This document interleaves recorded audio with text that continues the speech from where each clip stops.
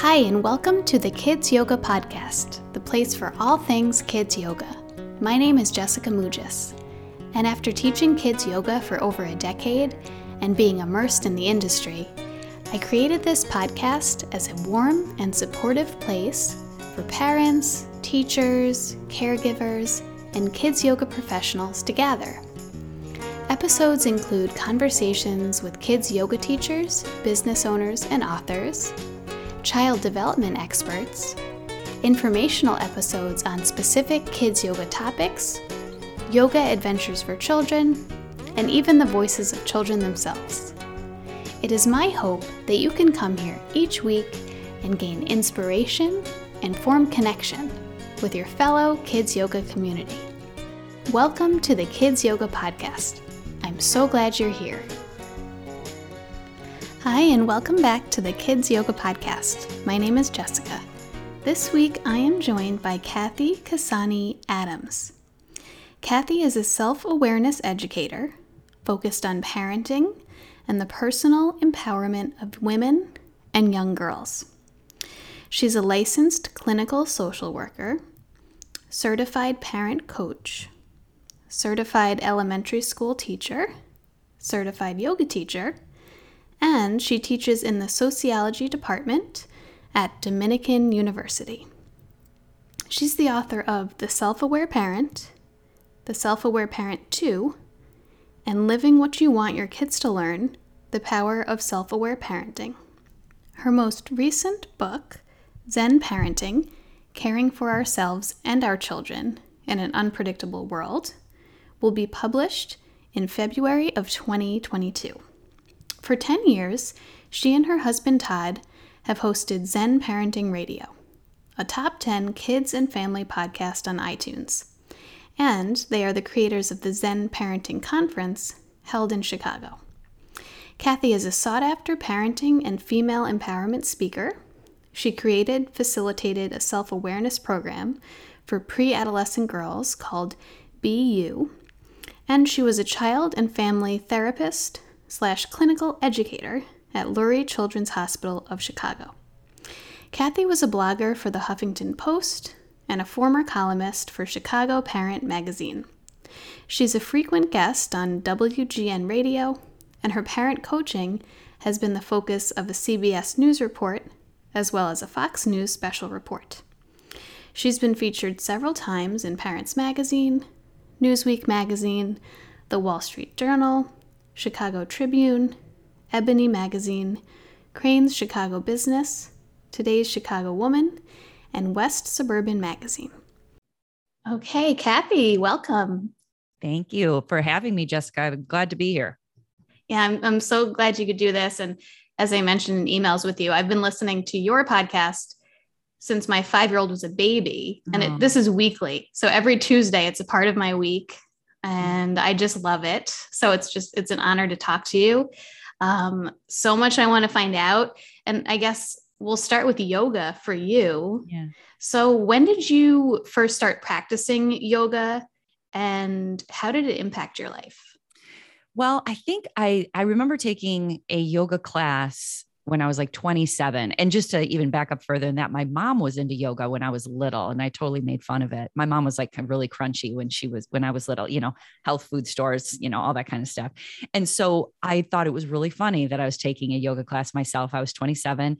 And then it was kind of, I was kind of in and out, and it didn't mean much to me yet. But then after I had my first daughter, so I think I was around 31 or 32, I was like, I need to do something. My body just didn't feel the same. And I needed to do something to move in a different way, to breathe in a different way. There happened to be a yoga studio. I live outside of Chicago, and there's this yoga studio not too far from where I lived. And so I started going regularly, and had the, us yoga teachers get really deep about this, but had the like, oh my gosh, this is where everything is, right? Like, oh, I feel better. I think better.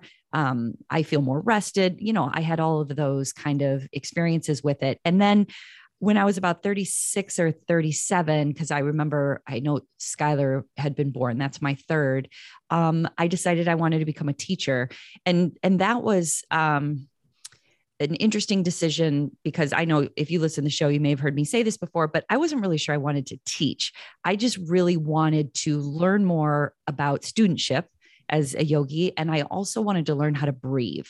And the woman who was teaching the yoga teacher training, she's like, she kept saying, we're going to learn how to breathe. And I was like, that's what I really want to do. Is I hadn't quite matched emotions with breathing yet. Like I always felt really off, and I had a history with anxiety, and I'd had panic attacks before. And I was like, I really want to learn how to breathe.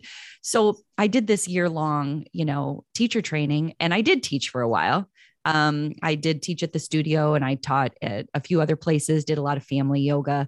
But now I'm 50 years old now, and now I'm back to being full-time student. I don't really want to teach anymore, but I still do yoga every day. It's such a part of my identity, not identity, that's a wrong word. It's such a part of my daily experience that I forget that I do it. Does that make sense? Yes. It does make sense. So what is it when you say you do it daily? Does that mean that you're on a mat and going through asana, or does it kind of change based on where you're at? Great question. Well, most of the time I am on a mat actually doing asana. And what's great right now is all this is shifted. Like I know when I say I do yoga every day, people may picture me in a studio. I'm very rarely in the studio anymore, especially after COVID. What I do right now is my youngest, my 14-year-old Skylar, is very into yoga. So she and I do it every morning before school.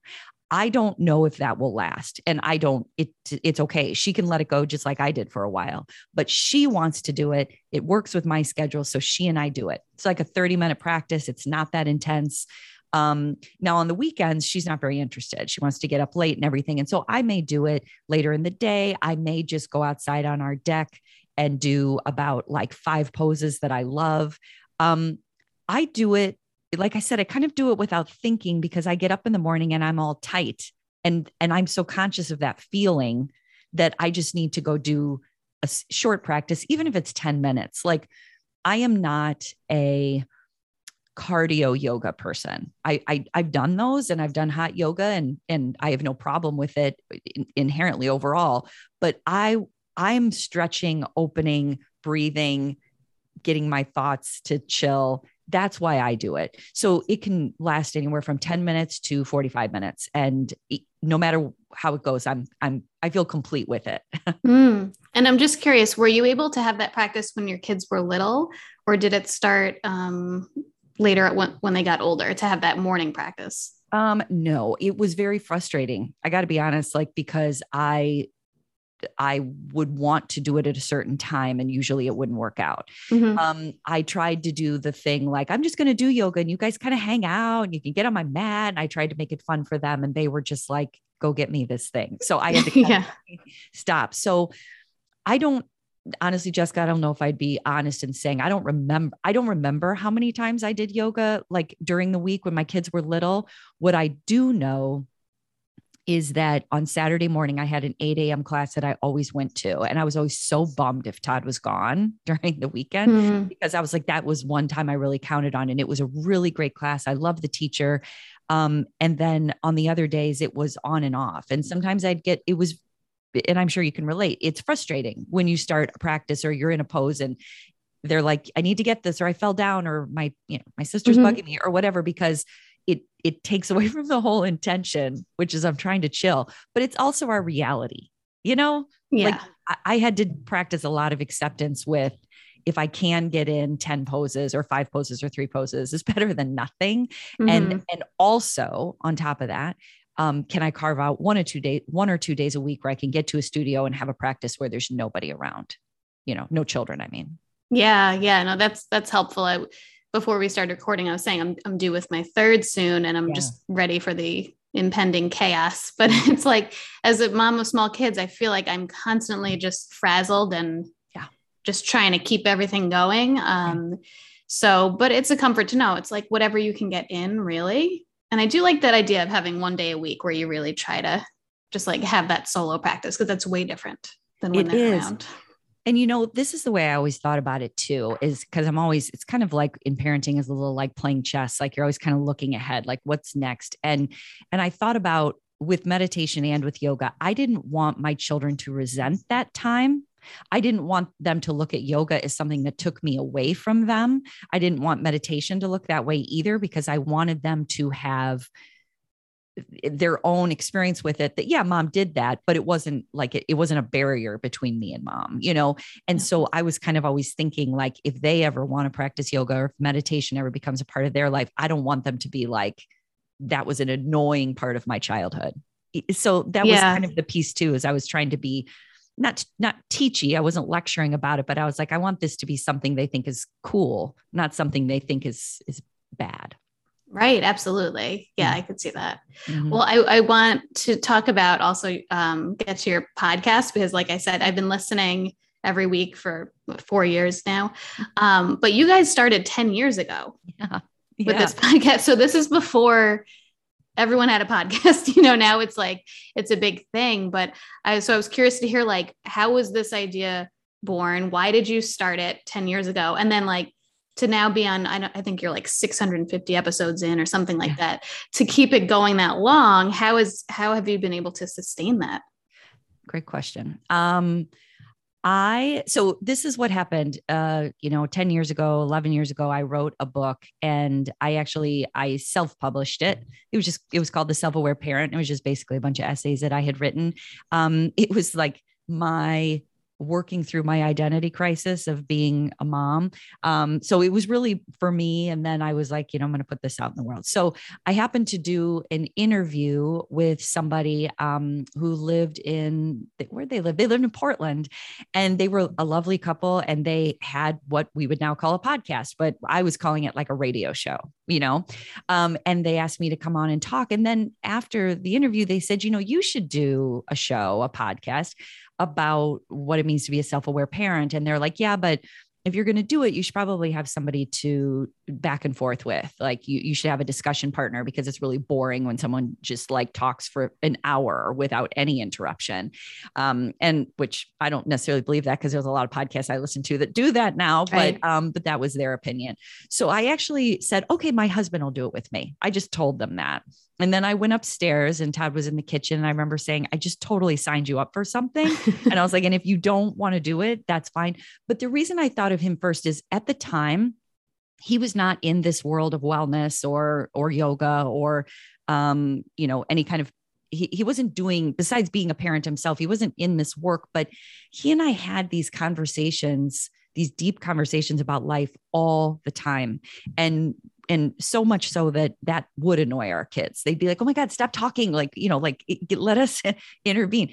So I was like, I know he'd be the right person to have this discussion with. And he and I are very different.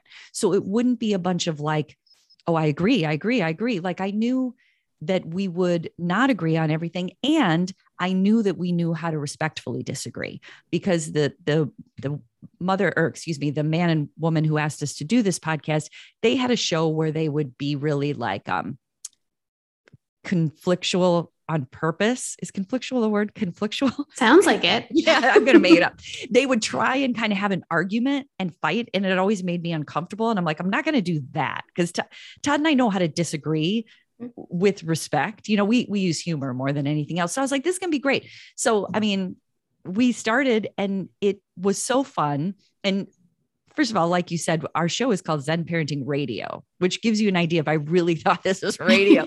I didn't know what podcast was. So, but then it became so much a part of our routine and so much a part of the health of our relationship and our family, that it was like, how, couples have to get together and talk or go on a date and work things through. Well, we were doing that on the show. And so we were like, we never want to stop doing this. It's like been so great. And because you've been listening to the show, that Todd's whole work world, he still works for the same company that he did.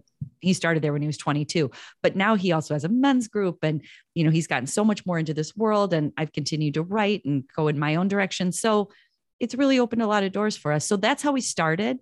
And we have no desire to stop. I mean, because the great thing about podcasting is, like, you put it out there, and if people want to listen, they can. And if they don't, that's okay. Like, it's such like a let go, allowing, experience. So right now we're going to keep on trucking, as Todd would say. Yeah. I love that so much.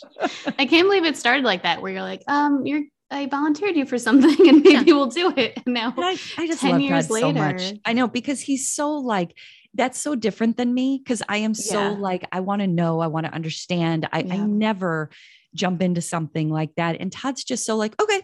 He's one of those people, and he trusts himself. And he also, he's a little more like out there in what he says. And sometimes I have to be like, whoa, you're on the air. People are listening to you. Right. And we've had to, kind of back up, because he's a little more flippant, but he also is totally open to, explain to me why that wasn't a great thing. Oh, okay. I get that. So I really appreciate his willingness to jump in into, because this has been my world, the wellness world, we can call it emotional world, spirituality, therapy. I mean, I don't even know what I am, but it's all these pieces. This has been my world since I was born. Like, this is all I've ever been interested in. So for him to be like, I want to investigate. I really have appreciated his willingness and partnership. Yeah. And it's great. I think one of the reasons I really connect is I'm a lot like you. I relate to you a lot. And you've explained so many things where I'm like, like I've had so many moments like that where I'm like, there's nothing wrong with me. People are like this. I know you're highly sensitive and all of these things. And then Todd, it reminds me of my husband, whereas it's more rational, and he doesn't get like, I'm very emotional, and my husband's pretty like steady and easygoing and stuff. So it's so wonderful to listen to you two, like back and forth. Cause when you're talking, I'm like, yes, that's me. And then when he's talking, I'm like, that must be closer to how Steve is thinking, so it's like, I almost understand my relationship better too. Yes. And then with your, Zen Parenting Radio, you bring in a lot of parenting, but it's really self-awareness in general and mindfulness. So it's just, it can be applied to like really any part of your life. Yeah. So yeah, I'm so glad to hear that you're like, we're going to keep going. Cause like, I don't know, without my Tuesday episode, I'd be very upset. Well, and that's, what's interesting is you can kind of see through email and everything you find out, and who's listening to you. And we've got this large group of college students who listen to us. And it's because, and I teach at a university, so I often like talk about their experiences, but I really appreciate that younger people understand that this really isn't about parenting. It can also be about how you were parented. It can be also about how you would like to see the world be parented. You know what I mean? Like it's universal principles that I kind of feel like parenting is a door that people are willing to walk through, because a lot of times on our own, we're like, I don't want to work on that. I don't want to focus on that, or that's too deep for me. And then you become a parent, you realize everything's deep, and like, okay, I don't know how to manage this. So you're willing to walk through the door, but we're really not saying anything that isn't applicable to a 5-year-old, a 5th grader, a college student, a high school student. Like it's all the same, which is why I feel such a groundedness with it, because same with grandparents. There's, we get a lot of emails from grandparents and a lot of questions like, this doesn't make sense to me. Like it's not always, it's simple, but not easy kind of thing. But I don't feel like I have to give a different message to anybody. Like it's all the same. And which to me feels very, comforting, Absolutely. Yeah. Have you ever been surprised by, I'm sure people reach out all the time that kind of have resonated. Has there ever been someone that reached out, you were just like surprised that they had been listening, or that they had gotten something out of the show? Well, I'll ask this question. Do you mean somebody who is like in a celebrity status, or do you mean someone who it's like this person used to think completely differently and now they think they're more open-minded? Yeah, I guess either one, kind of like not your typical audience member. Cause I'm just picturing you have over 600 episodes out there, and there might be someone that listens to episode 111 or something now, and then is contacting you. So you must just hear all the time.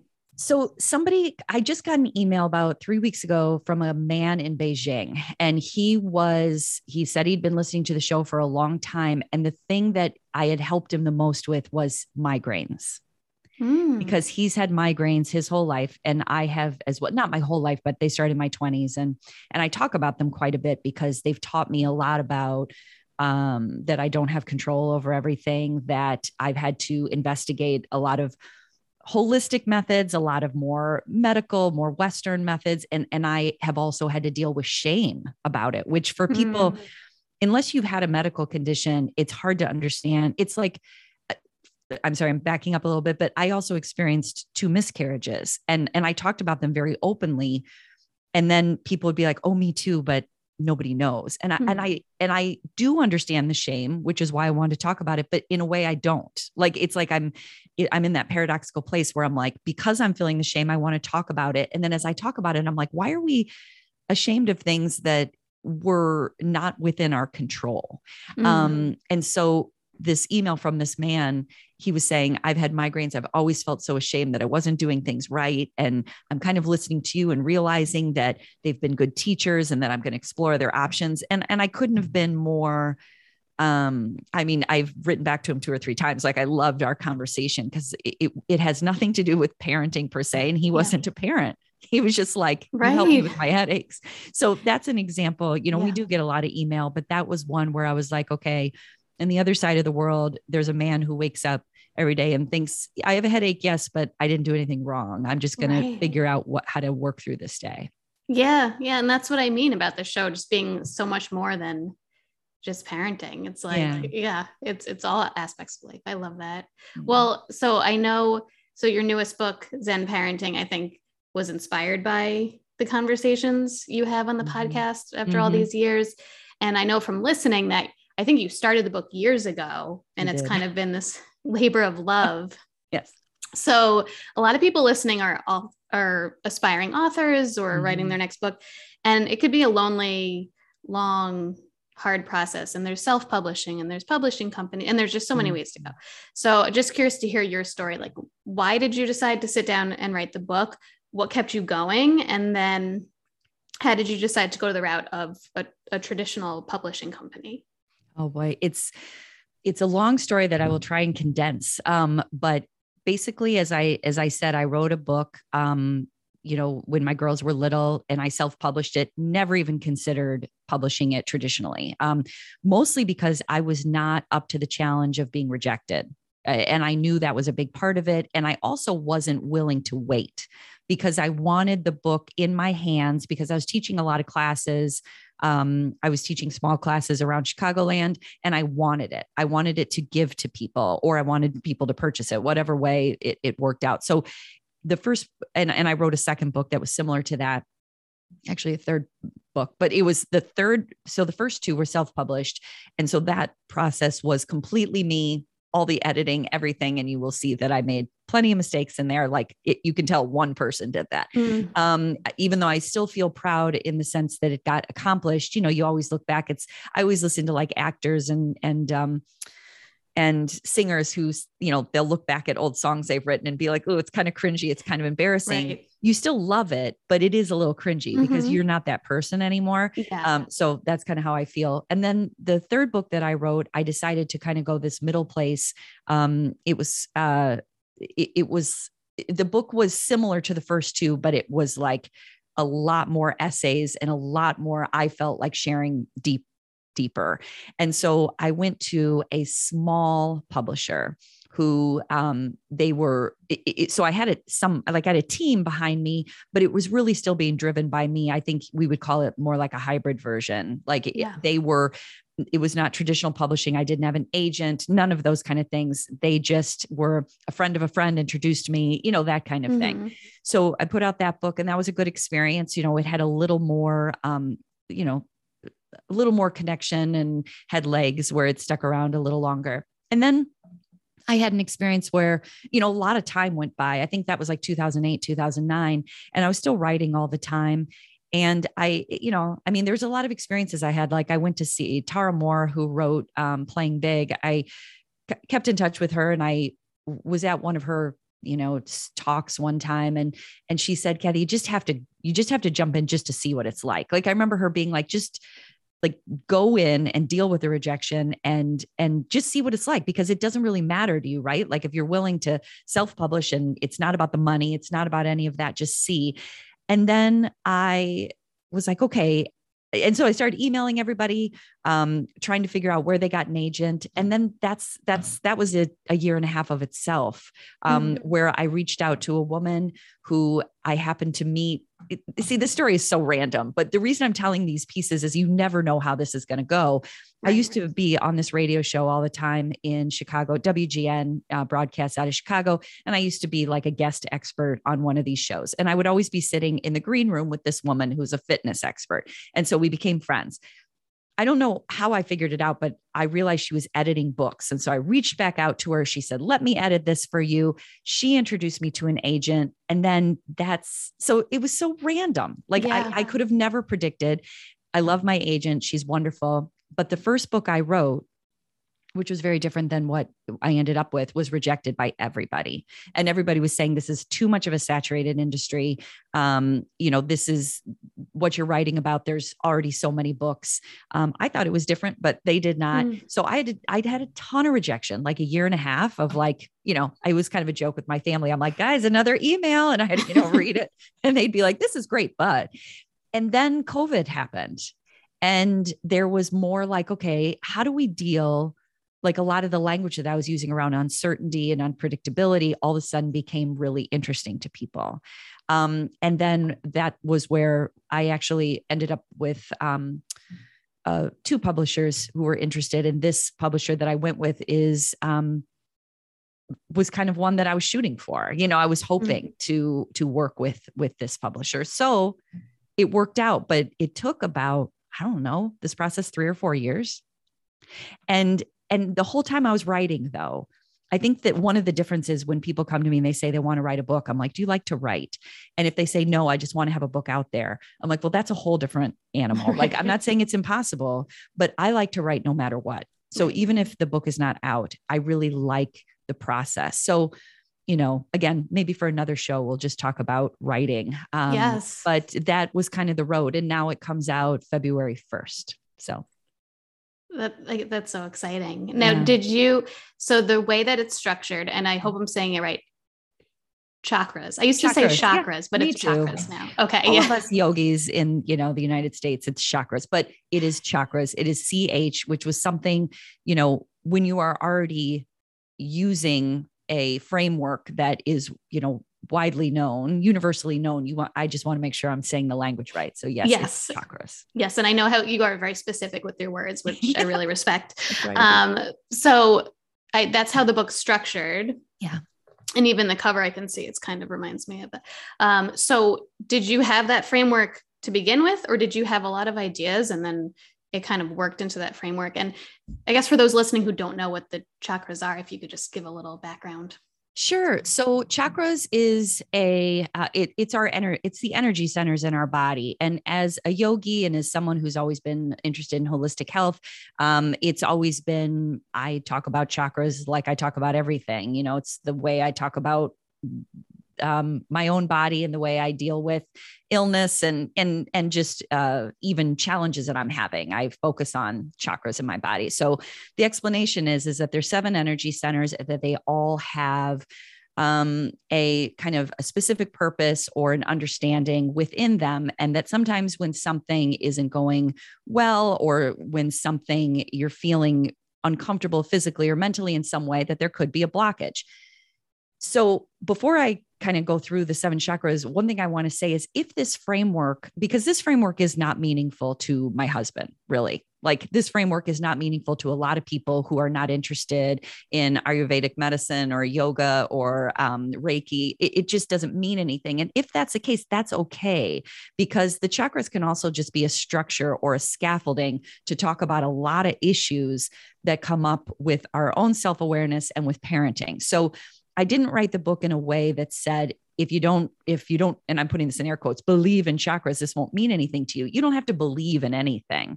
All you have to look at is how all of these issues happen to affect our life and how the best way I could frame them out because of who I am. Because you kind of have to write to who you are, right? Like, I know a lot of people say, look at the world and what's going on, then write about what other people need. And I'm like, well, I agree with that, but I also kind of feel like I got to write this is how I think. So the 7 chakras are the root chakra, which is like our grounding element. That's like, I think about that in the legs, even though it's actually in the sacrum, it's like the way that we ground to the earth. Our second chakra is like our pleasure and our emotions chakra. And that is like right below the belly button, like kind of like a womb area. Obviously creativity is there. And so, that's where we also carry children, for as at least women do.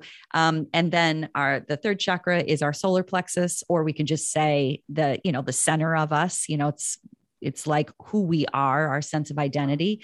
And our fourth chakra is our heart chakra. And that is our, sense of being loved or being able to love, our empathy, our compassion. And then even though the fourth chakra is where I put a lot of my energy, the chakra that I'm always most interested in is the fifth, which is the throat. Because this is a good example of why chakras are a good scaffolding, is if you do not feel grounded, if you do not understand your emotions and your creative path, if you do not know who you are, and if your heart is not open, it is very hard to vocalize who you are. So the throat chakra gets I use the language blocked, especially for women, which is who I tend to work with most of the time, or actually all the time. That's who I work with. And because sometimes this is the space where it's like, how do you speak who you are if you're unsure of who you are? And then after the throat chakra, we have the sixth chakra, which is what people would call the third eye. But that is our intuition, our imagination, our ability to dream something we haven't experienced yet. And then the seventh chakra is just our connection. That's the top of the head, our connection to everything. So, and again, it doesn't have to be so esoteric. It's like, don't we know that we're interconnected? Like COVID taught us that, if nothing else did. Like, we affect each other. Me going out in the world makes a change for the person I run into, the people I'm driving in front of. Like, we are interconnected, and we can look at that in a really spiritual way or just a very literal way, which is why, like, my publisher, my editor was like, do you think chakras is the best way to do this? Mm-hmm. And I was like, well, I don't know another way. This is the way that it works for me in my mind. And I, as listening to the show, I don't force things on people. Like, look at this any way you want to. And, like when you break something down, you don't have to use the terminology I use, but can you see how all of these pieces come together to make a whole person? So if you use chakras or anything else, these are all the elements that make a whole person. Yeah. And I love, like I said, the image on the cover is the building blocks. Cause like you said, they do kind of stack one onto the next. If your root chakra, if your basic needs aren't being met, if you don't have enough to eat, you don't have a warm home, you're not going to be able to be balanced in your heart. And, so I like that image of the building blocks that kind of, that we need to, in order to get to the higher part and to feel interconnected with exactly. And you will know, because you've seen the cover, the blocks are not sturdy. Yes. On purpose, the blocks are a little off. And the reason is because we are human beings. And so you never get to a place. I mean, I'm sure we have enlightened moments where we're like, oh my gosh, I feel so in alignment, after a great yoga class or a great experience, or, we have those moments that I would call enlightenment, but they don't sustain. We are human beings walking on the earth. And so you're always going to be a little off in some areas, which is my definition of what balance is, where it's not about saying, I need to fix this and get perfect. It's like, where am I a little off here? Where am I a little off here? And then paying attention to that in that moment. There is no way to get to a place where everything is in constant alignment. It's impossible. So I liked that the image was a little skewed. So people know that this book is not about how to get in perfect alignment. It's not. It's how to deal with the unpredictability and the uncertainty of our lives and have a sense of peace with that. Like trusting that you are, one of the compliments you gave me at the beginning is you said, sometimes when I listened, I realized I wasn't alone, or that what I was doing is normal, or my experiences were normal. That's what I believe in. I don't believe in getting to this higher place where we're more special than anybody else. It's about, we're actually all doing this together. There's a common humanity here, and we don't need to have this all perfect. But, one of the quotes in the book from a Zen master is, this paradoxical thinking of, you're perfect just the way you are, but you could also use a little work. And that's kind of the place that this book is who you are is inherently wonderful. But if you're having difficult conversations and they're not going well, or, you aren't connecting with your child, there's also some places that you may want to take a look. So. And your episode this week, you talked about jargon and about, and I was like, oh, it's something I hadn't thought of, and like the words we use in specific communities. So I'm in the kids yoga community and yoga, and there's so much jargon been there. in wellness and in yoga. And I saw a great post yesterday, someone saying like she used to work with a coach years ago, like a wellness coach, but it was all about fixing her, what she could do to fix herself. And she talked about this like Western wellness idea of perfection. There's so many messages that are like, if you do these things, like you are going to have it all, like, which first of all, I don't think that exists. So that's already like red flag. I'm like, but I think a lot of us, especially people new to yoga, can kind of get trapped into this messaging, which I think we're more aware now, especially these last few years, people are like talking more, but I'm just curious, like, I know it's like, you don't force your message on people. Were you ever at a place within yoga and wellness where you kind of got lost in that messaging of this idea of perfection? Or have you always felt like you had a good grasp of like, no, wait, it's much more complicated than that? Oh no, I was very lost, like several times. Like everything I preach now is a product of my experiences. Like I started listening to what we would call self-help tapes. I don't love the language self-help because we're never really doing it by ourselves, but I'll just use it because people understand it. I started listening to self-help tapes when I was 16, and I thought I was so special. I mean, I was like, oh, I just know how the world works and I'm going to do this. And, I was listening to Wayne Dyer before he became spiritual, when it was all about psychology and all you need to do is go out there and smile. And if you smile, people will like you better. And I just was like, thought I was just so that these, and again, I love paradox because it did help me and it was great, but it also made me think that there was something I had that other people didn't. And that was the error of my ways. And then as I continued on, I used education and teacher trainings and certifications to make myself feel better as a human. Like, I did obviously my undergrad, and then I got my master's degree, and then I went for another master's degree, and then I got a certification in parent coaching. And I just used education to say, look how much I know, which again, that's what education is. But I was searching for something that was much deeper. That was like, I felt like I needed to prove something. I didn't feel worthy in myself. And I wanted to have all these external examples of why I knew what I was talking about. And then basically what happened is, so many things happened. I had miscarriages. I had depression. My dad got sick, and he was chronically ill for 17 years. I dealt with so much anxiety, migraines, like I already shared, like I totally hit the floor. Like I was driven to my knees where I'm like, okay, and then parenting overall, like you don't have to have any of those things I just said, just parenting drives you to your knees where you're like, all these things I've learned, these structures or these reasons I think I'm so special, they don't really work here because all this kid wants from me is just show up, and they don't care what my degree is. So I had to go, I went into, I had kind of always been part of therapy because I was a therapist myself, but I was, I got deeper into therapy, deeper into a spiritual understanding that was, again, less connected to that perfectionism that you're talking about and much more connected to humanity, like who am I as a human? How do I feel about myself? And I was driven there by pain. Like, I got to be honest, like it wasn't something that I woke up and it wasn't a joy-filled experience, but I also have such a deeper appreciation. Like I am always still working on this and always still practicing. But the things I used to think about versus what I think about now are like night and day. And I also, something that I share in the book and that I've shared on the show is I had a lot of teachers who were really harmful to me. I had a lot of spiritual teachers who were spiritually abusive to me, who acted like parents and basically told me I was doing things wrong. And a lot of it was so they could continue getting money. And a lot of it was power. And I also had some Me Too experiences, hashtag Me Too experiences where in work situations where I had to work that through and be honest about what happened. And so a lot of as anybody in life, a lot of the things I've learned or the way I teach now is based on how I know I don't ever want to be taught again. I learned how to become a teacher because of great teachers and because of awful teachers. The thing that's most important to me, though, is a lot of these things happened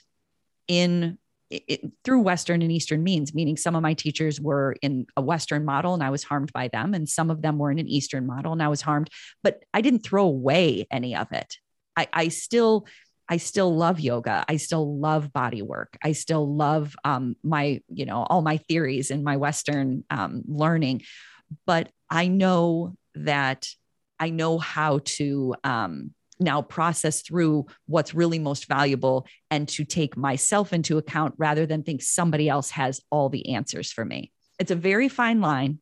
It's why, you listen to my show this week. It's why I talk a lot about cults and cultish thinking, because I had a lot of experiences like that. And they have now, in hindsight, benefited me, but it's not something I would have chosen.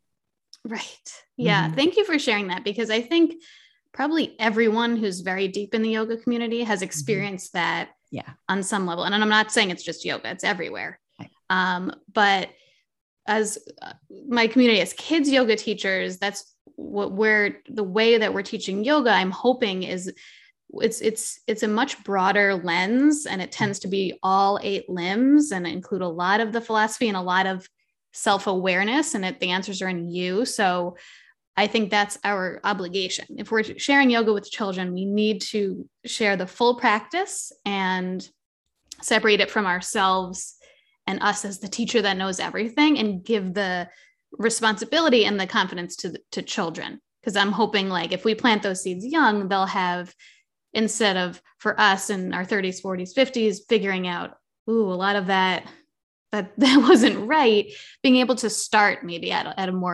a purer place for them. That would be my hope. To not, if there's something that we could help our kids with, to not force them to unlearn so much later on. Yeah. Like, can we just go in, and we're not going to do it perfectly. It's just even when I was teaching family yoga with kids, allowing them to create their own poses, allowing them to show you how it feels good in their body. And that the yoga classes, and I still have this experience where I know now what feels good in my body, and a teacher will come over to me and say, that's wrong. Your hand needs to be like this. And I'm always like, I understand you have some wisdom from your teacher, and you may not know how long I've been practicing. I don't want to be like, no, you don't understand. I'm good at this, but I also am like, there is no inherent right and wrong. There is a way of learning, and you can get structures. I appreciated what Todd said on the show the other day, is sometimes you learn a model so then you can break the model. So of course, in yoga, you have to learn alignment. You have to learn, like you said, all of the philosophy and the understanding. And then you can kind of be like, and then I'd rather stretch this way, and this feels better, or this pose doesn't work in my body. And that's okay. How many times have we been told, if this pose doesn't work for you, then this is the one you should be doing every day? I'm like, really?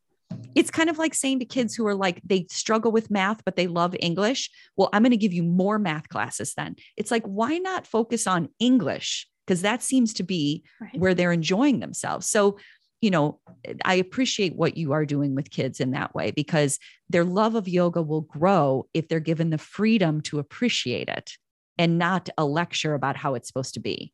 Yes, because they're getting that everywhere else. So it's at least when they're coming to yoga, we have that ability to be like, no, how does it feel for you? Yes. How does it feel? It's not how it looks, it's how it feels. That alone, growing up as a dancer and doing competitions and being in front of a mirror and stuff. I mean, that's why I just love the fact that I'm like, when I first found kids yoga, I was like, we could be present with them. We could see who they are. We could let them be who they are. It's such a gift. So yes, thank you for sharing all that. I'm so passionate. That's another thing about just the wellness world in general and where we're at. But I did also want to ask you, just because I love your perspective so much, this pandemic time. So what are we, a year and a half in, even more? If you had to pinpoint one big lesson or takeaway that you've noticed from this time, what would that be? I think it's the thing that I've always been working on, but then got had to work on it it like literally every day, which is I can only do this day. I can only do right now. And again, it starts to sound really cliche because we talk about mindfulness has become so mainstream that people say things like, just be present. And I don't know if they really know what that means, like what it really means to be like, I'm really only going to do like right now, Jessica, like I'm with you. And this is what I'm doing right now. And my practice, and again, COVID drove this home for me, is I know that there's other things I have to do afterwards and there's things tomorrow and next week, but I am only going to put my attention on you and this moment now, because not only does that feel good, and I feel like, talk about alignment, like I feel like all my pieces are here. But it also is really the only thing that's real. Because if I was with you right now, thinking about what I have to do in 2 hours, that's not even real. Like, that's just like a brain creation. And then if things don't work out in 2 hours the way that my brain wanted them to, then I somehow think I've failed. Like, it's this process. COVID really made us say, what can I do right now? Because I can't go out to a restaurant. I can't go see my family. I'm not quite sure where is safe. I'm not quite sure who is safe. So we were like really buckled down, where we had to say, what am I going to do right now? And while I feel like there was many parts of my life, especially when I was in crisis, I had to practice that. I had to practice that. We all did, as universally, all of us did, for a really significant amount of time. And we're still doing it, right? There's still moments that I'm like, I don't know, I'm making all these plans for next year as far as this book release. And I'm like, who knows? Like, will I really be going there? And so everything kind of has a lightness to it now, that instead of getting excited and spending my day thinking about something I'm going to do in December, now I spend my day thinking about the day, and again, it's still a practice. I still have mornings where I am thinking about tomorrow, but that's my biggest lesson from this time is I was forced to practice something continuously over a long period of time. Yeah. And it's interesting, as someone who already had an established yoga practice, mindfulness practice. And then it's like, oh, and now I'm here. Now I'm really putting this in practice. It's like, you have no choice but to live that. I totally understand. And listening to your podcast throughout the pandemic was like, very helpful, because I would just be, I think for so long when we were really isolated, in that really isolated time, like just to hear how you were processing it and going through it. I just want to let you know that was so beneficial to hear that, to hear you and Todd, your perspectives and what was going on. So, well, thank you. I'm so grateful. Honestly, I don't know what I said. Like, sometimes I get emails from people and they'll say, now, a few weeks ago, you said, blah, blah, blah. What did you mean? And I don't remember. Which is part of, this is the trade-off, is you and I are talking right now and you and I are very present, and I will get off this call and then Todd will say, how'd it go? Or what were the questions? And I won't remember. And I don't think that's like a 50-year-old brain thing. I think presence means that sometimes it's not going into memory because I don't have any planned responses. Right. And so I think I'm glad that time was helpful to you, because I was going through the same thing you were going through. There was I didn't wake up and say, I'm great and other people aren't. I was scared. I was so sad for my girls who, my daughter was in high school, it was her last year of high school. Everybody has a story like that, right? It was my daughter's first year of middle school. There is no good situation. So yeah, but we got through it. We're getting, how about I put that in a different term? We're getting through it. We're learning that we can do this. We're just having to use different tools. Yeah. Well, and then that's why then your book coming out with the theme of uncertainty. Yeah. I just want to quickly go back to something you said. You said you had written a version that was then rejected over and over. And then I'm just curious, what changed in the newer version? Was it mainly that the pandemic happened and this concept of uncertainty was like, oh, we know what you mean? Or did the pandemic also make you kind of reframe it in a different lens? Good question. A little of both. So what I really tried to pitch was a day book.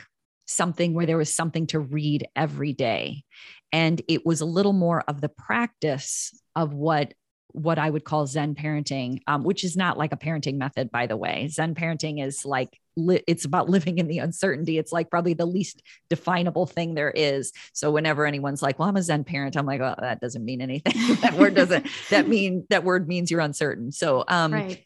But what I was trying to do like a day book, and publishers, my agent was all for it, but publishers were like, nobody really wants this. And then, but I still had the same language around unpredictability and uncertainty. I was really, I've been very, not motivated. What's the word I'm looking for? Inspired by Mark Nepo's Book of Awakening. Oh yeah. That book has meant so much to me. I read it not every day, but majority of days. Still, I've read it year after year after year, and I always get something different from it. He is a man. He experienced cancer. He is older than me. We have nothing in common. But there's something about the universality, I'm making up another word, the universalness of his message that I could relate to. And that's what I was trying to create for myself and, to publish. That was not wanted. But what they said is, can you make this into more of a narrative book? Can you try and take all these messages and write about it more in a chapter form? So that was work. Like I had to really kind of redo everything, but it flowed. Like, it wasn't like they were asking me to they weren't asking me to write about something different. They asked me to put it in a different structure. Mm-hmm. So that's why it changed. Right. Okay. Yeah, that makes sense. Mm-hmm. So really just the way the information was delivered, correct. But it's the same messaging. You got it. Okay. I wanted to, we're getting to the end of our time. So I always wrap up with what I call a kids yoga gem. Mm-hmm. And depending on who I'm talking to, it's either a piece of advice for kids yoga teachers or parents. For you, I think just for people working with children, raising children in general, if you gave one piece of advice that you think is just the most important, there's so much, but what would your gem be? There is so much, but I think the thing that I find that I'm always talking about is making sure we stand back from our kids and remember that they are their own people. And I want to dive deeper into that. As a parent, we often see our kids and we decide who they are and what their skills are. And we start to create their life for them in our minds of they should do this and they should go here. And this is who they are. And that can be really detrimental because what we end up doing is we start telling our kids who they are. It's all in good intention because we're like, but I noticed their skills or I noticed their gifts. So I totally understand why we do this. And we do this as yoga teachers, right? We'll say, you're great at this, or this you're wonderful at, or I love the way you do this. And there's nothing wrong with giving compliments. But when a kid, we have to have enough space so the kid knows that there's room for them to actually say who they feel they are. It's kind of a different version of, we were talking about asking kids what feels good in their body.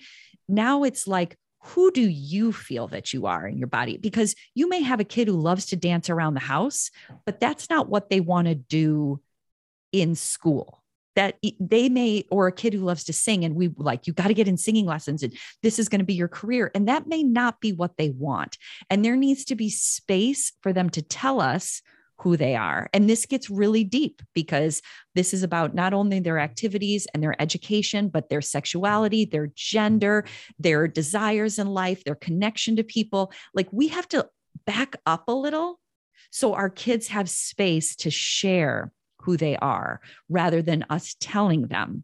And this, we can get in protective mode with kids where we're like, I just want to tell you all the great things about you.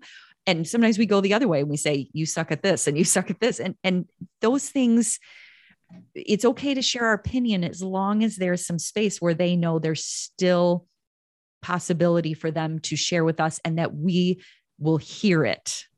That's the other part. I mean, that goes into another thing. Can we hear what our kids tell us, even if it's not what we expected? So that's the uncertainty and unpredictability. And they may say a year later, now I want to go back to this, or now, and we don't need to go into, but you told me you didn't like this. I didn't then, but now I do. It all, Jessica, the moral of the story is all human beings want to be seen. They want to be heard. They want to be validated, and they want to be free. And that, of course, we have rules and structures and boundaries and community obligations and expectations, but within that, we want to know we can be who we are. So if we can carry that with us as adults when we're working with kids, I think they will absolutely love being with us. Yes.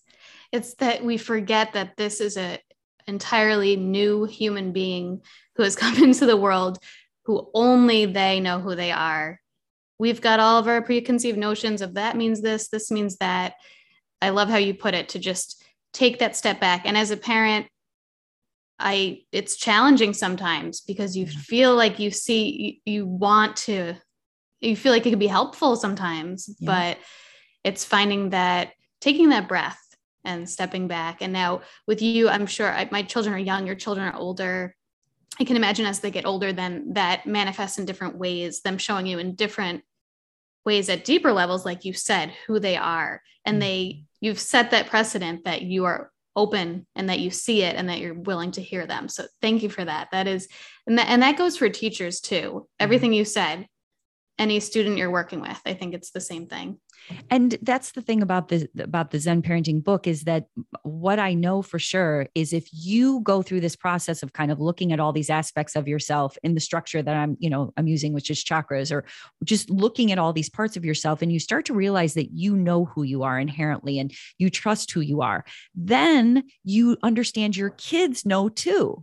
But see, if we have gone through our lives doing whatever anybody else told us to do, then we think that that's what we're supposed to do for our kids. But again, as we said through this interview, we end up having to unlearn all those things to really find out who we are. The majority of my clients are in between 35 and 60, and they're having a spiritual awakening or a dark night of the soul, or just a personal awareness where they're like, who am I? And why don't we help our kids know that early so they don't have to have a midlife crisis about it? And they can actually go into the world as their fully formed selves. And then they can allow everyone else to be that. That decreases all these issues we have in our society of not accepting people and us and them. And it just makes all these, it sounds very pie in the sky, but I really do believe it's our way back to each other. Me too. 100%. 100%. Thank you so much. I want people to find all of your work. So the podcast, the new book. So can you just point us in the direction of the best way to get all of that? You bet. I would just use zenparentingradio.com. That is that's our website. Everything's there. There's a lot there, but we tried to identify at the top. It's like my Zen Parenting moment that you can subscribe to, which is that's free. The podcast you can get on any app. And then my book is on that page. Zenparentingradio.com is really the best place to go. Obviously, to get the book Zen Parenting, you can go to it's everywhere. It's on all the booksellers. And there's actually if you go to the Zen Parenting Radio page and you click on pre-order, it'll even take you to a bunch of indie booksellers. So you can get it wherever you want.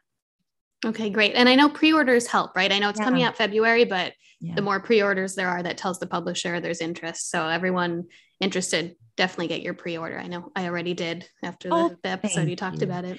Yes, those things do matter. That is the thing about traditional publishing, is now I realize it's not just me. There's other people expecting me to do. So I do appreciate that push. And I think people appreciate it. Like, this book is not preachy. It's very focused on compassion toward yourself and others. So I think if you were to read it, you would probably feel better. Not like there's more things you need to do. So I believe in it. Yes, that's the kind of parenting book, the only kind I will read. Right. So Cathy, thank you so much. Like I said, it's such a pleasure to talk to you. And it was really even more than I expected. So thank you for taking the time to be here today. Thank you, Jessica. I loved our conversation, and thank you for doing the work you do. I really appreciate what you're doing in the world. Thank you. It means a lot. Thank you. Have a good day. You too. Thanks for listening. I hope you enjoyed this week's episode.